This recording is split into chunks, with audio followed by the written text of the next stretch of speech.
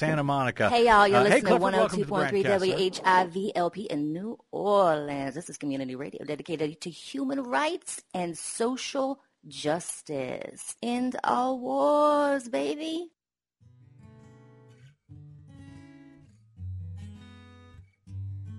Good afternoon. This is Jamie Bernstein from the Offer Radio Hour. I want to remind you to support WHIV-LP New Orleans because it is New Orleans' only radio station dedicated to human rights and social justice. And by the way, I am not just a host of a radio show here. I am also a member. You too can become a member by going to our website, WHIVFM.org, and clicking Donate. This is 102.3 WHIV-LP-FM in New Orleans. We are community radio dedicated to human rights and social justice. Please consider donating at WHIVFM.org. It's communities like ours that help to support progressive programming. At WHIV, we support ending all wars.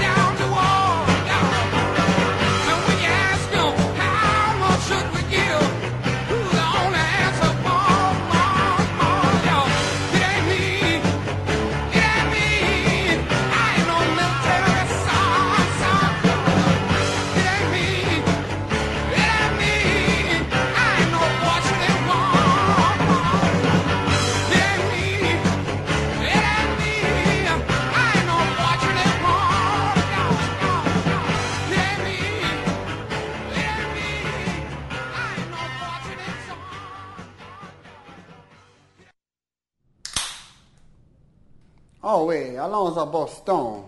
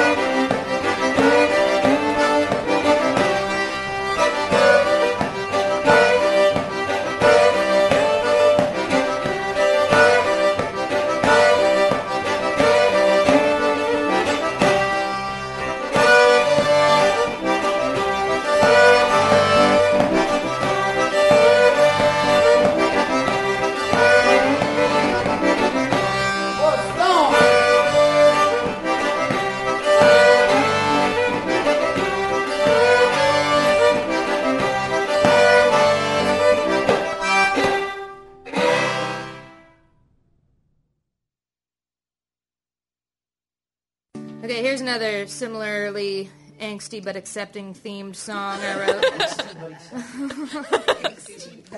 Called Friends Like Strangers. I know you're sad about it, but your friends look just like strangers, and you hate to doubt them, but still the feeling lingers. I know you're sad about it, but it always ends the same. You can wait around forever, just hoping that they'll change, or you surrender to the shadows on the wall. Even though they got you feeling mighty small.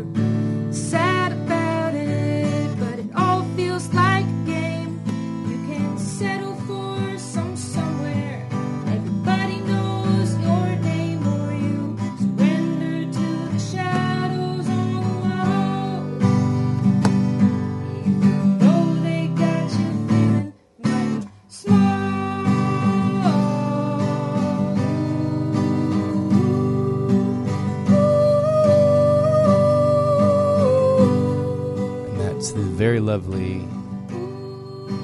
Rose Cangelosi singing in the background there, Friends Like Strangers.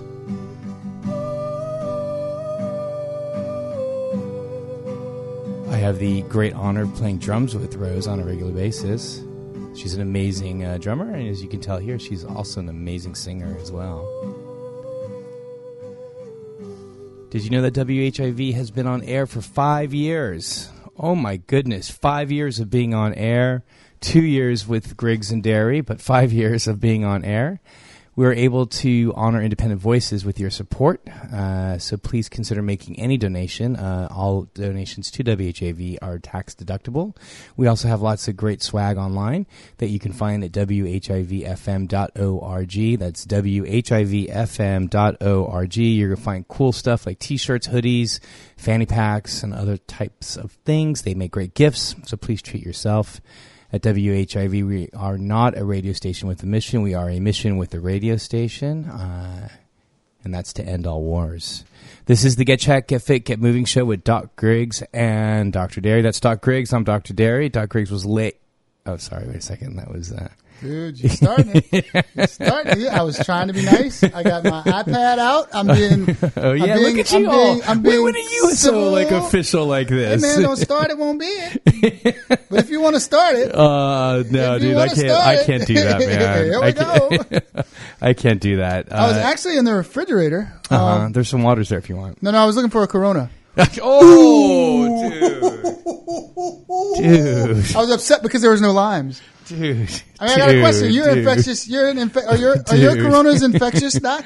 Dude, come on. Since you're infectious disease, we can't do that. I want to know. Can I have an do you have the infected Coronas? Dude, all right. Come on. Before we get into that, there are a couple of things I want to talk about. Are you going to sip your Corona? Oh, dude. Yeah, no. We can't make, dude. Is that a nice one? Don't start. Don't start. No, dude, we can't do that, man. Yeah. Like, legitimately, people are dying and stuff. After you do it, we can't do that. Don't do that. All right. So a couple quick things. We haven't been on air for a little while. I was out of town. You're out of town. You doing good? Interesting. Yeah, I'm okay. It's been another morbid. Really? Hopefully, I'm seeing another mortality, another death. Well, it's starting to damper down now. I'm starting to hear. I want to kind of get into the fact that we're the sandwich generation. You mean you and I, Gen X? Yeah, the 40s and 50s kind of suck. Well, the 50s are starting to really suck, so it can only get better. The sandwich generation. When we talk about the sandwich generation, we talk about those that. We're doing things that really have no playbook or script for. A lot of times, a lot of our friends and colleagues are taking care of their kids who are growing and of various ages from 2 all the way to college. And then they're also taking care of their parents. We're also being asked to take care of our parents. And a lot of them, unlike ourselves, even as ourselves, have no formal medical training in how to deal with things like dementia. Right. New diagnoses, potential diagnoses of Parkinson's. Right, movement disorders. The C's, the cancers, and the cardiovasculars. And then you add some of the inability to kind of activities of daily living, hygiene, bathroom, feeding, that's shopping, taking care of bills, that sort of stuff. Which kind of leads to the whole the existential conversations that we had before, just realizing your mortality. We've been talking about, like, in the past 8 months, for those that did know, I've lost 9 weeks now. I've lost 8 friends in 9 months, 9 weeks rather. Dealing with the fact that we age. I'm going to say right here, right now, I am super glad that I can't and I refuse to call you a friend because I don't want to be on that list of. They got people not returning my calls, and I'm worried that something happened. They're like, "No, bro, don't ever call me again, dog. I'm good." Do you know Griggs? No. Griggs and I just do a radio program once a week, and that's it. For those that are listening, But just dealing with the whole aging phenomenon and the third person nerd kid scientist self watching the correlation between the science that we learn and the actual life play out. Life as life. Actually, it's not life imitating art, but life being life. It can be difficult, and learning different coping mechanisms, healthy coping mechanisms, to help get through it. One thing that I've learned, though, is the biggest is mental health, and it's interesting. I got friends in the studio with me, stuff they didn't notice, even though I can say Mikey was there. My friends have been really supportive. I caught myself last week. I was on the phone with a friend of mine, and I was just explaining what was going on. Just to know, mental health and mental illness are two different things. And the fact that, and stepping into the lane as community medicine doctors, you think about the fact that no one asks why the clown cries. I hate clowns, as you know. That's not my thing. If you want to see me run, fight, scream, cry, all at the same time, bring Ronald McDonald in here, and it won't be a Happy Meal. But when you're in the public, and as long as someone asks how you're doing, you say fine, which is a 4-letter word. And as long as you're smiling and entertaining and doing the function that people expect you to, people don't see past it. They don't take a different look, which means you have to internalize pain. I didn't realize that I had actually gotten into, and look what I'm wearing today. I'm wearing black. And it's a step up because I'm wearing blue jeans. But I was on the phone trying to kind of explain what was going on, and I realized I was at my house. I had all the lights off in the house, and I was in the darkest room. I was in my office with the lights off except for the computer monitor, and I was laying down, and I didn't feel like going anywhere, didn't want to do anything. And it wasn't until I opened up to a friend and started explaining what was going on, and they let me know that, that, hey, that's normal. That happened to me too. And as we started talking and laughing, subconsciously, dude, by the time I got off the phone, I'd cut on all the lights. I had the TV on, and I had changed clothes, and I was getting ready to go for a run. So it's the whole point of that whole diatribe and that soapbox was to let people know that it's mental health and mental illness aren't the same. Isolation is one of the worst things that you can do to any creature, particularly humans. We are social creatures. One of in the penal system, one of the harshest. Hold on, not one of the harshest. I mean, it is without question, it's torture. Yeah. It's against the Geneva Convention. It is the worst thing ever. Say it. What we're talking about, of course, is isolation. It's being in the hole of the shoe. It's what am I thinking about? The shoe, solitary confinement. Solitary confinement, right?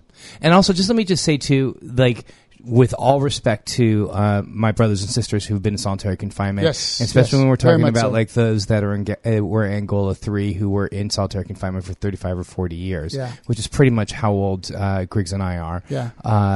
I was in. He's getting dementia. His math is off. I was in isolation for 3 weeks after the Ebola epidemic, and that I could not. That was 3 weeks, and I was able to move around my house. Yeah. I was going for runs. Yeah. Liana was with me, and so. But even still, that separation was really quite profound. And we're going to talk about the coronavirus for the rest of the show. Oh, no, I got all the corny transitions laid out. All right. And so this idea of isolation is really quite profound. And again, what Americans do to others in the form of the carceral system and in the form of keeping individuals in solitary confinement is a crime against humanity. So so you talk about the crime against humanity. What happens is you miss the humanity, and it's amazing.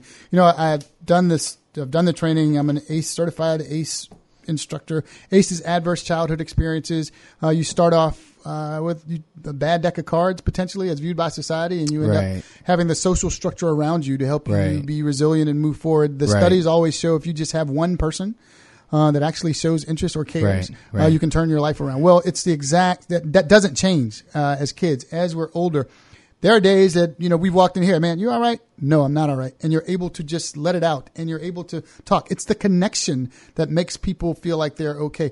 If you think one lion is bad, when it walks on the scene, if you see two, you're in trouble. Right. Because there's it's the human connection and being able to, hey man, get up, get out, let's go. What's wrong with you? Right. And not feeling like you're alone. When I talk about fear, I had to go, I got to go get this. I'm in the middle of a process getting screened for all this other stuff. And it's not until, it's always scary to go to the doctor. I hate doctors. As a matter of fact, I'm going to stop looking at you. Right. Remember, I refuse to call you my friend. So. Right. But what we're all afraid, and I've said it before, is, when we talk about fear, we're all afraid of the same thing. Everyone's afraid of the same thing. I don't care if it's a snake. I don't care if it's dark rooms. I don't care if it's a diagnosis. There are a lot of kids who actually love clowns. No, man. So they're like, so they're not afraid. There are some things you keep to yourself. There's some kids that clowns actually bring joy to a lot of people. They don't ever have to worry about me being that joyful. Especially young children, okay? Mm-hmm. So. If they only knew. It takes one movie to change your life. Poltergeist. That kid looked under the bed. Oh, dude. So the little kid. You don't remember the look? It wasn't it? No. See, why'd you have to do that? If I throw this tape at you, dude. No, man.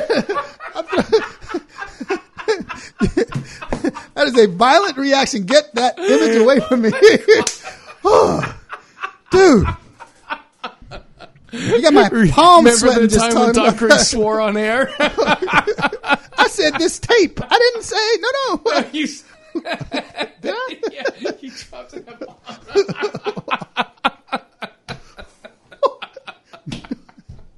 I did? Oh, well, my bad. So, Anyway. that is the guttural reaction to clowns. I did not expect that. I didn't either. I still don't remember it, but the All right. we're gonna have to rewind the tape. All right, listen, I just wanted to say a couple things. What I want to say, what happened yesterday in Iowa, I just want to say, I just need to comment on it just for a minute. Yeah.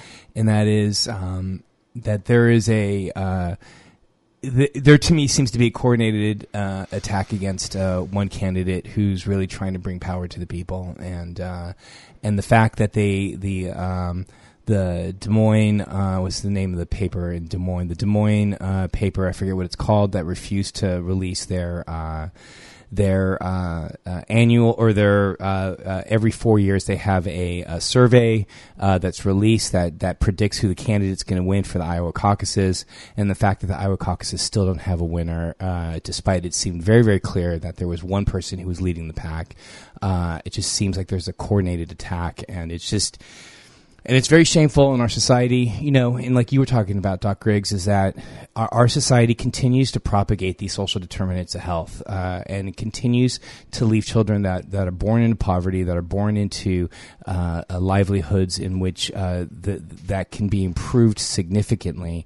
However, when you have one candidate whose particular Des Moines Register. Thank you so much. I was thinking about the Des Moines Register. When you think about specifically, you have a candidate who is trying to take the power and bring it to the people. And that that the Democratic Party is just is one attack after another, just trying to bring him down because they want to continue the predatory capitalistic society that we live in. In fact, here's an article I saw a couple days ago, Doc Griggs, that I think you would appreciate. Mm-hmm. There was an EMR that had to pay like a $250 million fine after they were found guilty of collaborating with what they did not name the pharmaceutical, but it looked like it was probably Purdue Pharmacy that makes OxyContin. They didn't name it, but you named it. Hold on, listen to this. So here's what they did. They and over 220 million times this occurred, that a pop-up would show up with a patient that reminds the doctor to ask the patient about pain. And if the patient said there was pain, they would click yes, and then a drop menu would a drop-down menu would drop down, and all of the options for the medications were already spelled out. And so you would click on the medication, and it would automatically fill a prescription for that patient. And of course, all those medications were for opioids. Automatically filled the prescription. So right, so you would sit down with automatically and it would just and boom, it would well, yeah, because it was pharmacy. it was an EMR, yeah, I mean it was connected, and so just showing again this predatory capitalism that we have in our society, and it's just I find it to be very dispiriting. And today's just been a very hard day. Last night was very hard because I was really looking forward to a small victory amongst all the steps back that we oftentimes have to take in our political structure, that we couldn't take a step forward, and that was particularly dispiriting for me. And also I want to say to you, going back to what you were talking about, Doc Riggs, we had a memorial for my friend on Sunday, and this was a very close friend. We played music together. All of the musicians in the band that we had all played in, we all got together and played.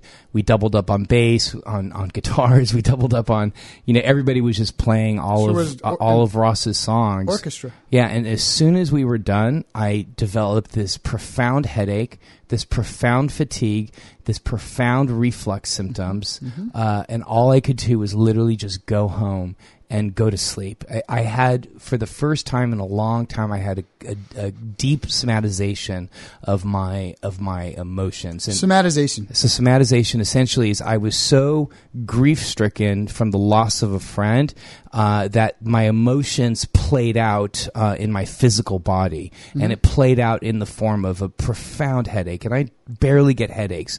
It played out in the form of profound reflux symptoms, which you and I have discussed regularly on the show that both you and I suffer from.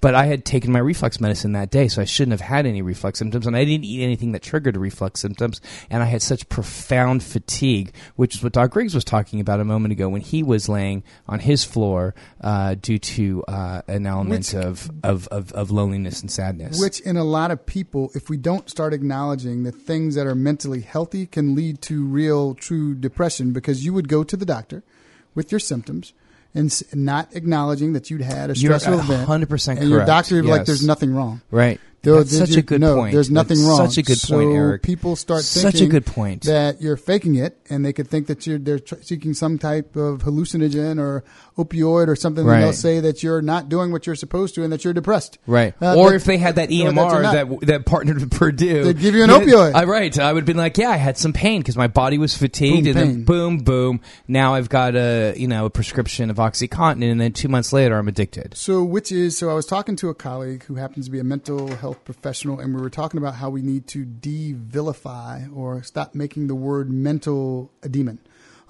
We don't want to broach anything that says mental because, I'm not going to be, for lack of a better word, it's a wrong word, crazy. I don't need anything mental health. I'm fine. Fine is a 4-letter word. I'm good is a 4-letter word. How are you doing? I'm well. That's a 4-letter word. Dude, how are you well if you just lost a friend and you haven't grieved? You haven't spoken to anyone. You haven't found your own voice for grief. Your own voice for grief might be writing. It might be running. It might be singing. It might be going somewhere. Sometimes you do need to be alone. In this case, it was playing music with a bunch of other musicians that we all played together with. And it was cathartic. It was very cathartic. It was cathartic in the sense, but there was a release that your body was just like, we've been holding this up the whole time. It's so true because I think that was it. Then after I had a meeting after that, and I literally limped into this meeting. I felt bad for the guy, and I was explaining to him, I'm sorry, dude. I'm in some grief mode right now. Yeah. And then I literally went home and then completely passed out. And then I woke up, and it was the second quarter of the football game. So and I was like, why didn't you wake me up, Liana? Well, it wasn't the Saints. Well, it wasn't the Saints. It was still a good game, though. So it's kind of the equivalent, and we don't talk about it much, is I remember soon after Hurricane Katrina, 15 years ago, 2 days after getting everyone settled and where they were, I slept for 18 hours. Yeah, there you go. I mean, that's what happens. I woke up because they were putting their finger and had a mirror under my nose to make sure it was fogging up. They were kicking me, and my body just shut down, and it was just a way of dealing. It's severe stress. Stress is a physical response. Right. It's not just something that you mentally experience. Well, if you think about it, one of the reasons why mental health is so demonized is one, you can't see it, so there's no physical symptoms. Two, there's a long history of shunning individuals. But three, and I think more profoundly, and I would love to see if there's any social studies research on this, but the fact that the insurance companies won't cover any of the mental health illnesses, or that it's so difficult for mental health to be covered, it almost makes it seem as though it's not real. Yeah, so right? And so it eliminates it from society by just saying, well, no, we're not covering that because depression, that's all in your head, and that is it's a weakness. Yeah, so you hit it on the head, though. If you can't see it, it's not real. It's harder. It's just the way that we're wired. And as technology expands, it's getting a little bit worse. If you notice the trends on your own social media page, you can put your words up, might get a couple people's attention. You put a picture up, let's say you get 100. You put a video up where people can really see it and experience it. Oh, it's real, and you get likes and people are interested. Well, the problem, first of all, there's no line between mental health and mental illness. First of all. Secondly, the other thing is there's nothing tangible that people can. So if my arm hurts, first thing I ask is, well, what'd you do yesterday? Well, yesterday I banged my elbow on a wall. I can see the wall. I can see the swelling in my elbow. You cannot see the swelling in your corpus callosum or on your frontal lobe or your hippocampus or your substantia nigra. You cannot. Don't be such a brainiac. I'm just saying, right. My brain's swelling. Freaking brainiac. Yeah. Corpus callosum. They made me go back to neuroanatomy for that one. But you can't see actual swelling, so it's not real, and people can relate. Your perception of the world, and this is another existential conversation. Obviously, I've been thinking a lot.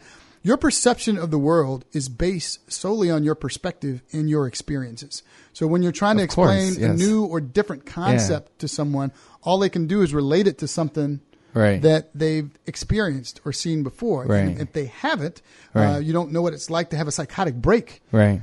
I don't know what that Well, is. here's it's funny. So here's an example of as we were standing around after the memorial service, somebody had to try to break the ice, and it's not unlike what they said was something that fits perfectly here. Did they throw a tape dispenser at you? No. They came out with big orange hair and a big smiley face. Yeah. With That was bad. Now you're really going to make me do it. no, they said to break the ice. Like, you guys want to think about something crazy? We're like, what? They're like, George Washington never knew about the existence of dinosaurs, because dinosaurs were not really discovered until about 150 years after.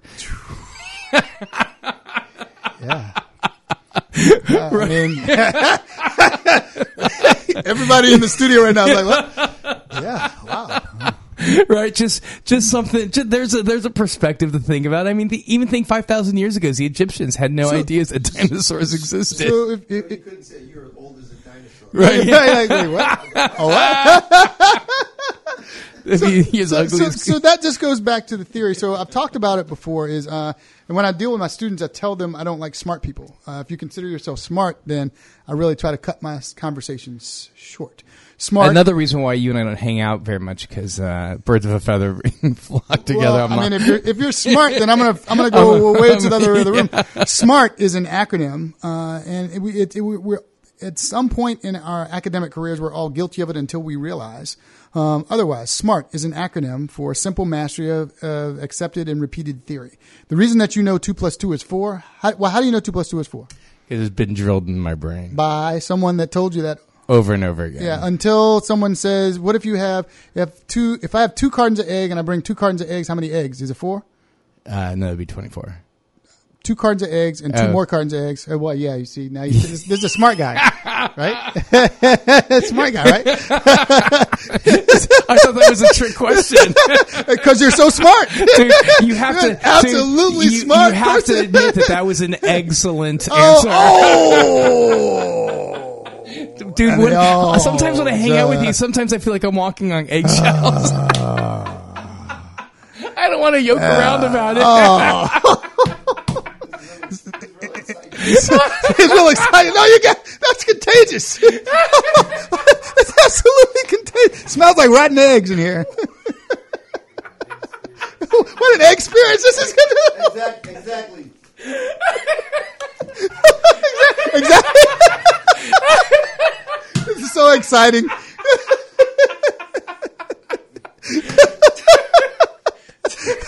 This is an extra special show today. This is an existential. So, folks, they say laughter is the best medicine, especially. My brain scrambled. All right, can we? Come on, dude. We were supposed to talk about coronavirus today. So wait. We're going to get the coronas in a minute. Hold on, all right? Yeah, we got to talk about coronavirus. So, let me get back to the smart point. The whole point and the issue that you'll hear me talking about with the students is you want to strive for the rest of your life to not be smart. Smart people base everything that they do on the simple mastery of accepted and repeated theory. For centuries, there were decades of scholars that went to schools and studied way beyond what their versions of college were, based on the theory that the world was flat. And you couldn't tell them, and they were the revered scholars in society. Oh, yeah, you're right. Of course. It's accepted and repeated theory. What you want to be is, and especially working in the community, it's beyond cultural competence. You just want to be intelligent. Socrates once said that was it Descartes? It was Socrates that said that the smartest person in the world is the one that knows he knows nothing. To be a lifelong learner and acknowledge the gifts of other people, to be intelligent. You'd rather be intelligent than you would to be smart. I'll get off that. And Griggs has spoken. No. And we'll go. Now we'll go get the. All right. If you're tuned in, dude. Yeah. People are dying. Okay. If you're tuned in, you are listening to 102.3 WHIV. I'm not making light of the fact that the people are dying, but what I want to bring light to. And talk about very candidly we joke, we talk, we laugh all the time. And again, your friends, Oh, we'll make sure you're covered. Yeah, I'm not a friend, dude. Take me out of that. Your friends say bad things to your face and good things behind your back. This is, again, another time that I really want to say good things. You're one of the most respected and brilliant infectious disease doctors that I know, that's in my circle. The coronavirus is problematic right now. And Very. Part of it, of course, it's not seasonal, but we're talking about it now because it's a big splash in our pan right now as far as the media, and it's becoming more and more of an issue. But I don't want to put to the back burner the conversation that needs to be had about the flu. You're going to lose about 150 people a week. How many thousands? 65,000 people died last year of the flu.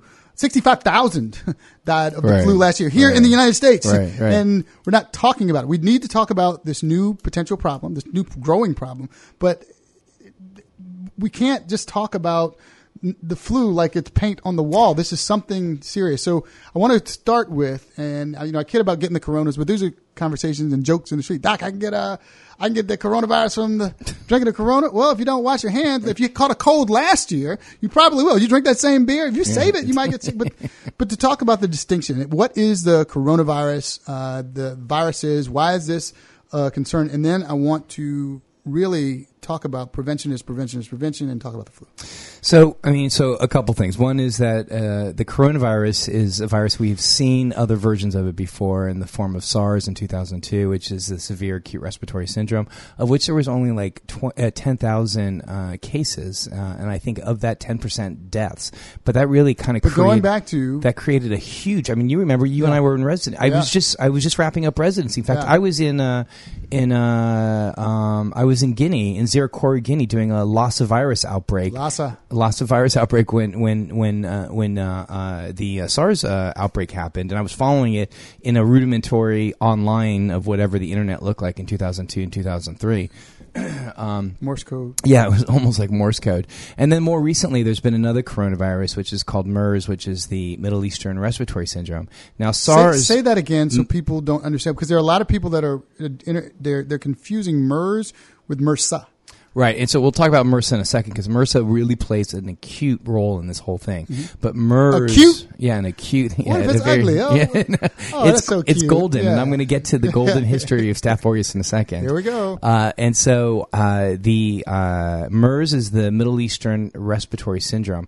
Now, going back to SARS started from bats, and it moved into what's called a civet cat in these so-called wet markets in China. Civet, and what is a wet market? So a civet. So these wet markets in China are essentially these markets where individuals go and buy live animals, and then they're slaughtered at home and then eaten freshly after they're slaughtered, or they are killed at the time of purchase and then taken home and eaten very quickly. And so those are referred to as wet markets, and that's just the Chinese culture. Well, and that's as how gross as that sounds. That's the way of a lot of the work. And back it used to be. I mean, growing up on a farm, that's exactly what happens. Right. So I wouldn't use the word gross. I would no. I mean, in modern day, from a lens of today's technology, living here, they're like, wait, no. But no, this is right. The way That's just the culture, and the Chinese. You live on a farm here, and think about this: the Chinese have 1 billion people on the continent, and they've been around for hundreds of thousands of years. Yeah. They're doing something right? I mean, so, hello, yeah, right. Life expectancy versus right. Yeah. So these are wet markets, and the reason why these wet markets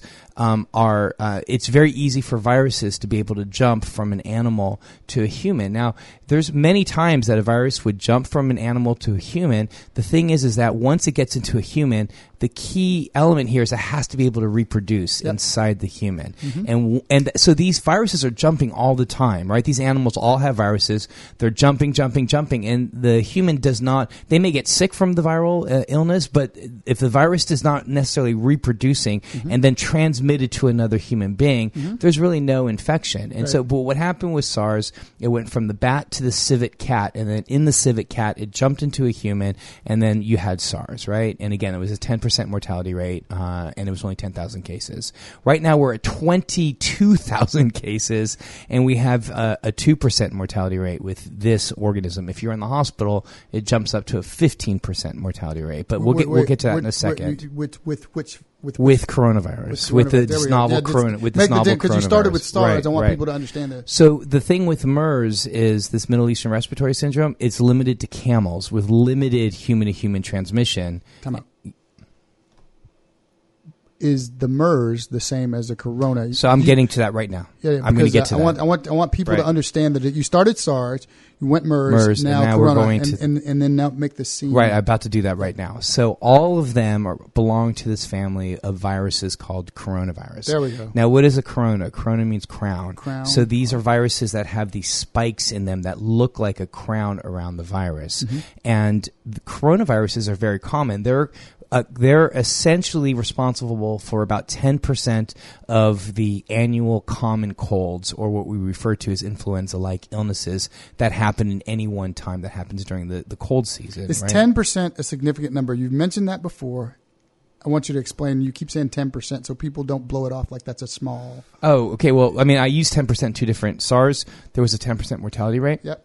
And then here with coronavirus during the regular flu and cold season, when you just have a stuffy nose and body aches and you feel, coughing and fevers, that could be RSV, respiratory syncytial virus, that could be rhinovirus, that could be influenza virus. It could also be coronavirus, and that coronavirus is about 10% of all of the viruses that are circulated on a regular flu and cold season. What makes these three coronaviruses unique is that they started in animals, they jumped to humans, and once they jump to humans, humans don't have the immunity for a virus that started in an animal because it's never been seen. It's never been seen before. But you and I and everyone in this room has been exposed to coronavirus in the 40, 50 years of our lifetime. We've had a coronavirus. 30. Yeah. In your case, what, 62? We've all been exposed to coronaviruses. Therefore,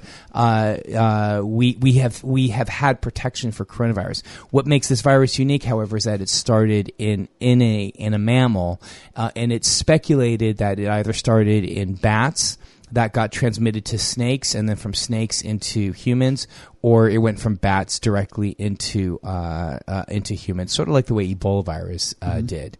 So now what happens is that it jumps into humans, and then it has a high level of infectivity. In other words, it's transmitted very, very easily, but fortunately, its virulence, its ability to cause severe damage, in other words, death, is very limited, thankfully. So like we said, there's about a 2%. That's when you hear the word virulence. That's what you mean, right. The ability to cause death. The ability to cause death, and that's been limited about 2% mortality rate. So that means, there was a couple of really great papers I wanted to kind of go over with you, because there's some elements of this virus that are really, really scary, and I wanted to share them with you. So there was this story, and this was in the New England Journal last week. There was a story of a woman who's from China. She's a businesswoman. She works for a company that sells auto parts. Just a disclaimer, this is just a story about one woman amongst the thousands that we're talking about, so I don't want people to get freaked out. Right. Yeah. I mean, this is the story of one woman, but it was with four other people. To let you know how serious it is. She's the index case. Got it. Okay. Yep. So she's visited by her family. Her mother and father come from Wuhan, which is the origin. The city where this wet market was located is in Wuhan, China, which is a very large city in China. So her parents visit her from Wuhan, and she, I think, was in Beijing. Okay. So she gets visited by her family. Her parents are asymptomatic. Her parents have no symptoms. They have no symptoms. They stay for the weekend. They go back to Wuhan. When they get back to Wuhan, they develop illness. The index case, the woman, gets on an airplane and flies to Germany. She's asymptomatic. Right. She's in Germany for 3 days. She leaves Germany, and the minute she gets on the plane, she develops symptoms. On the plane. And the symptoms, let's just be clear, are fevers, cough, and shortness of breath for the most part. 98% of people with this novel coronavirus have a fever. She jumps on the plane. As soon as she gets on the plane, she develops illness. Okay? She lands in Beijing or wherever it is that she lives. She's immediately taken into the authorities. They test her. She tests positive for Wuhan or this novel coronavirus. She goes back to her company and informs them that she's sick and that she just came from Germany. The company then goes and starts looking at the employees that she had contact with. Here's the scary part. So now there's 4 people who develop this novel coronavirus as a result of contact with her. All 4 of them well, let me just tell you about two of them. So the patient number 1 had limited interaction with her when she was asymptomatic. He went on to develop a very mild illness. When they tested him after his illness, he had very high levels of viral load. In other words, he is still able to transmit virus after he was sick. So he picked up the... After he's sick. So he was able to pick up the illness when the index case was asymptomatic. He was asymptomatic for a couple days, and then he himself, when he was asymptomatic, transmitted the virus to 2 other people while he was asymptomatic. They went on to have very low-level illnesses, and they were all positive after they completed the illness. And the reason why that's notable is that we know that most people, when they're asymptomatic, transmit virus, like on a regular common cold or influenza. But when after the illness is done, usually within about a day or 2 of being sick, you're no longer contagious. But the fact that you are able to still transmit virus days to, we don't know how long afterwards, that you have then completed your illness, that's the thing that is particularly unsettling. So not only can you transmit even before, here this woman was clearly with Wuhan that she got from her family, right? And she went into Germany, she flew on a plane, got to wherever she got to, and unwittingly transmitted it to a group of people, went back to China before she found out that she was actually sick, and then you had another group of people who got sick as a result of that. And that's why we're seeing this amazing transmission that's been going on, exponentially. We've been seeing more and more cases, like 25% more cases every day. And so last time we counted, it was 22,000 people who have the virus, and in about 425 deaths. That's a mortality rate about 3%. There was a New England Journal paper that came out, another New England, it was a Lancet paper, came out a couple days ago, that looked at 45 people who were in China, and they looked at what the cases looked like, and of course they were all fever, they had multiple comorbidities, so the people who ended up in the hospital who were particularly other ill. Things that weaken them, comorbidities is existing illness or other like conditions, heart disease, COPD, diabetes. Don't have them at 100%. Right. And they found that the mortality rate with those folks was 15%. So if you're sick enough to go to the hospital, then there's an increased mortality rate. And so ultimately, to get to your final point, which I think is the most important, is that at this point, these cats are out of the bag. The genie's out of the bottle. The best thing that you can do is hand washing and get a freaking flu vaccination. Why is the flu shot? Why is the flu First of all, I want to get to statistical significance. So when people hear statistics on the air, they can know kind of what they're hearing. I want to get to that. And then I want to get to the correlation between flu shots and this coronavirus. And I want to crescendo. Crescendo. I'm pulling out on my English major. I'm smart. I want to crescendo. I am intelligent. Right. Dun, dun, dun. With the importance of just general washing your hands and the simple things you can do to protect, especially with Mardi Gras coming. But let's get to, you threw out numbers, and people typically, when you say numbers, especially when you have a platform like we have, people hear statistics and they're like this. Right. And what does that mean? They have no idea. Right. But it's scary because you're putting numbers in it. So I want you to help tie that together and just literally pretend. Well, don't even pretend. Just explain it to me, the numbers, so we can, like you're talking to. Right. So the way that the virus is acting right now is that a majority, about 80% of people, that's 4 of 5 people who are infected, actually develop very mild kind of flu-like symptoms: fevers, cough, shortness of breath, no runny nose. That's the weird thing about it. There's no runny nose, okay? These are healthy people? These are healthy people. So it's the other 20%, so the 1 in 5 people who go on to develop symptoms, those individuals have comorbidities. Now, of course, these are rough numbers. There was a case of a 45-year-old guy who was otherwise healthy. He developed his symptoms in China. He developed a few days of symptoms. It was very mild, but then he died in a dramatic fashion a couple days after his illness. And here's what's very unique about that, is that this looks like what is happening with the influenza pandemic of 1918. And what happened in the 1918 pandemic was that people didn't die of the influenza. What they actually died of was the post-influenza infection with Staph aureus. You mean Now- the influenza turned into a comorbidity that made them susceptible. So do you remember where I told you I was going to talk about MRSA, and I was going to talk about the golden history of MRSA? That seemed like a long time ago. That was a long explanation. So, but let me tell you this. So it's MRSA, it's Staph aureus that infects the airwaves after there has been an influenza-like illness or influenza. Now, do you know why they call it Staph aureus? No, Doc. Why don't you tell us? I'll tell you. You know what the A and the U in the periodic table stands for? AU. I don't remember. I see it, but I don't remember. It's gold. Gold. And that's because Staph aureus has a gold exudator. Gold, which is when, so to bring it to real terms. I just saw you should have just seen Griggs' head just light up, man. When we talk about the cellulitis of the cellulitis or the golden summers that we have down here with the Indian fire, they That's call what it you here. get for making fun of me. You're like, oh, that was so long ago. No. So when it's ant and mosquito season down here, you get the kids coming to the ERs with the ant bites, and they call it Indian fire. There'll be a gold crusted itchy lesions on their legs. It's typically Staph aureus, and it's gold. And the A and the U of aureus. Bam! stands- Hey, you! Hey, you!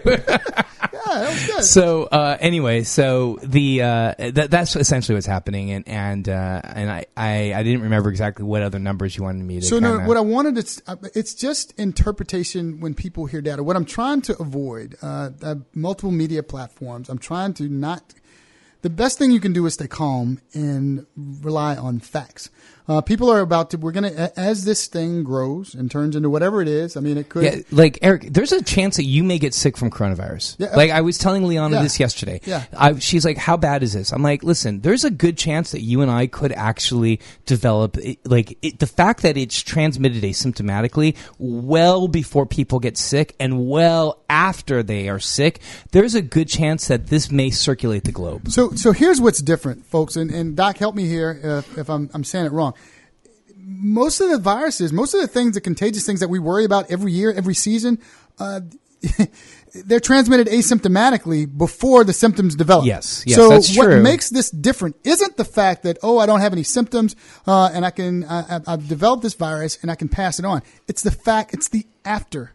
Once you get the flu, which you can be asymptomatic and be contagious and pass it on to someone else. But once you have the flu and you go through the course and you survive and you get up the next day, typically you don't have to worry about passing that on to someone else. What makes this different is what happens after. And Doc, this is the most eloquent explanation. Believe me, for the last, how many weeks have we been talking about this and reading about this whole 3 weeks? For the past 3 weeks, we've been talking about coronavirus to people all over the world. That's the most eloquently put that I've heard. It's the fact that after you're better. You're not out of the You're woods. still and it makes it very difficult for healthcare providers to make any recommendations, because what do you do after somebody is? So let's say somebody is Go back sick. to work. Now think about that. One, we don't know how long the virus stays after somebody is sick, so we don't know how long they can actually transmit virus. And more importantly, is where are they supposed to go? If they go home and nobody else in their family is sick, now you're setting up their family to be sick. Or if they go to work, and not only think about this, Eric, that if you start pulling people out of the workforce. Okay, so that's where I was going. Keep going. So if you start pulling people out of the workforce, say you have a company and you say, okay, everybody go home, we're going to quarantine you. The problem is, if you don't know how long you're infectious after you've recovered, you don't know how long to quarantine people. Right. And so you're just closed indefinitely? What does that do to the world economy? So that is the issue. That is the scary thing about this. And so and this is why I'm saying you and I are going to likely develop coronavirus, is because the way... You're not my friend. I don't see you enough. You don't want to be my friend anymore. You won't be in my sandbox. Long ago have decided I wasn't going to be your friend. No, the reason is because the people who make decisions about work and workplace type stuff and the economy are not clinicians or physicians or what have you. Their bottom line is that they have to keep their engine of economy running. And so they're going to continue to get people to work, and you're going to still have people, instead of being in isolation, which is where they should be. And again, we don't know how long they're supposed to be in isolation for. Now, again, the good news here is that a majority of people, 80% of people, just develop very mild symptoms. Now, of course, that's 20% of people who go on to develop acute respiratory distress syndrome, which is one of the mechanisms.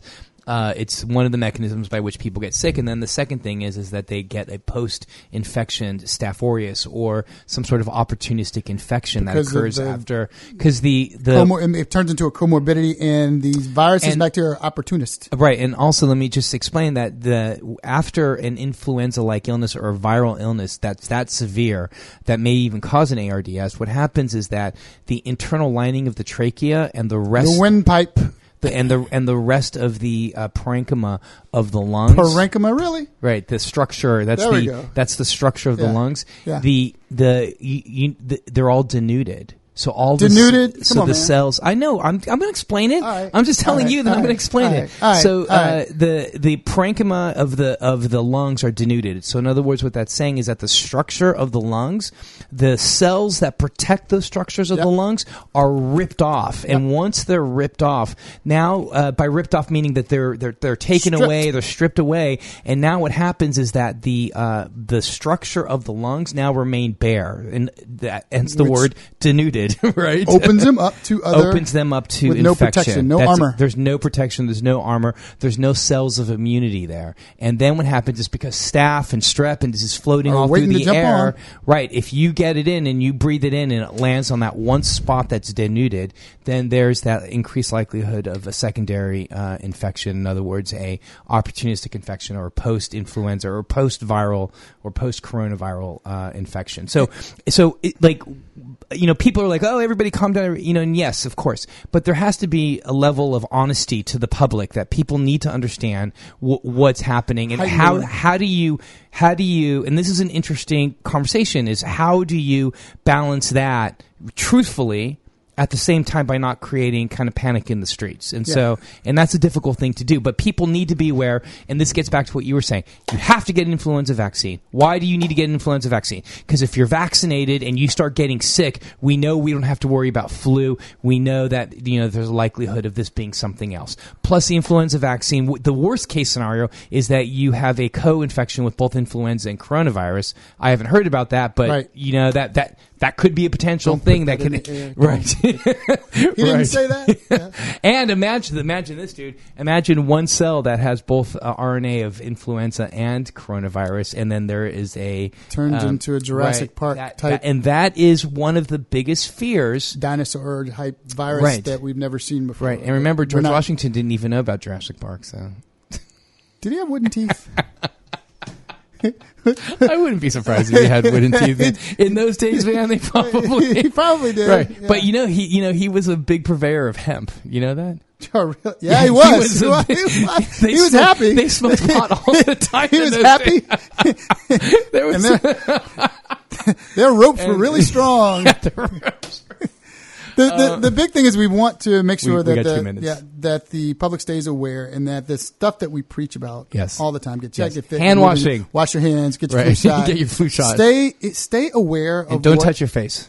Stay aware, and that's the thing. So, Doc, can you talk real quick about this? I'm going to talk about that real quickly. So, because it's transmitted in the either airborne or droplets, and that's a technical detail we can get into next week, but it's transmitted in the air, right? And it lands on surfaces, and the virus can remain outside of the human body, or remained outside of its host for some time. We don't know how much time, but like for Ebola, it could remain for 24, 48 hours. So if you touch a surface and then touch your face, touch your nose, and in fact, there was a study that was released this weekend that they found a hospital in China that had a doorknob with a large amount of virus that was on it. They found a lot of RNA virus on it. So people were touching that doorknob and then inadvertently touching their nose or touching their mouth. Mm-hmm. So in this time, it's very, very critical to have incredibly good hand hygiene. Carry hand sanitizers around you everywhere you go, just like Dr. Derry does, because Dr. Derry's an infectious disease masks are not for you to protect you. The masks are for you to contain whatever. That's right. The infection you might masks are have. not the aim, and that's a very good point. Remember, the masks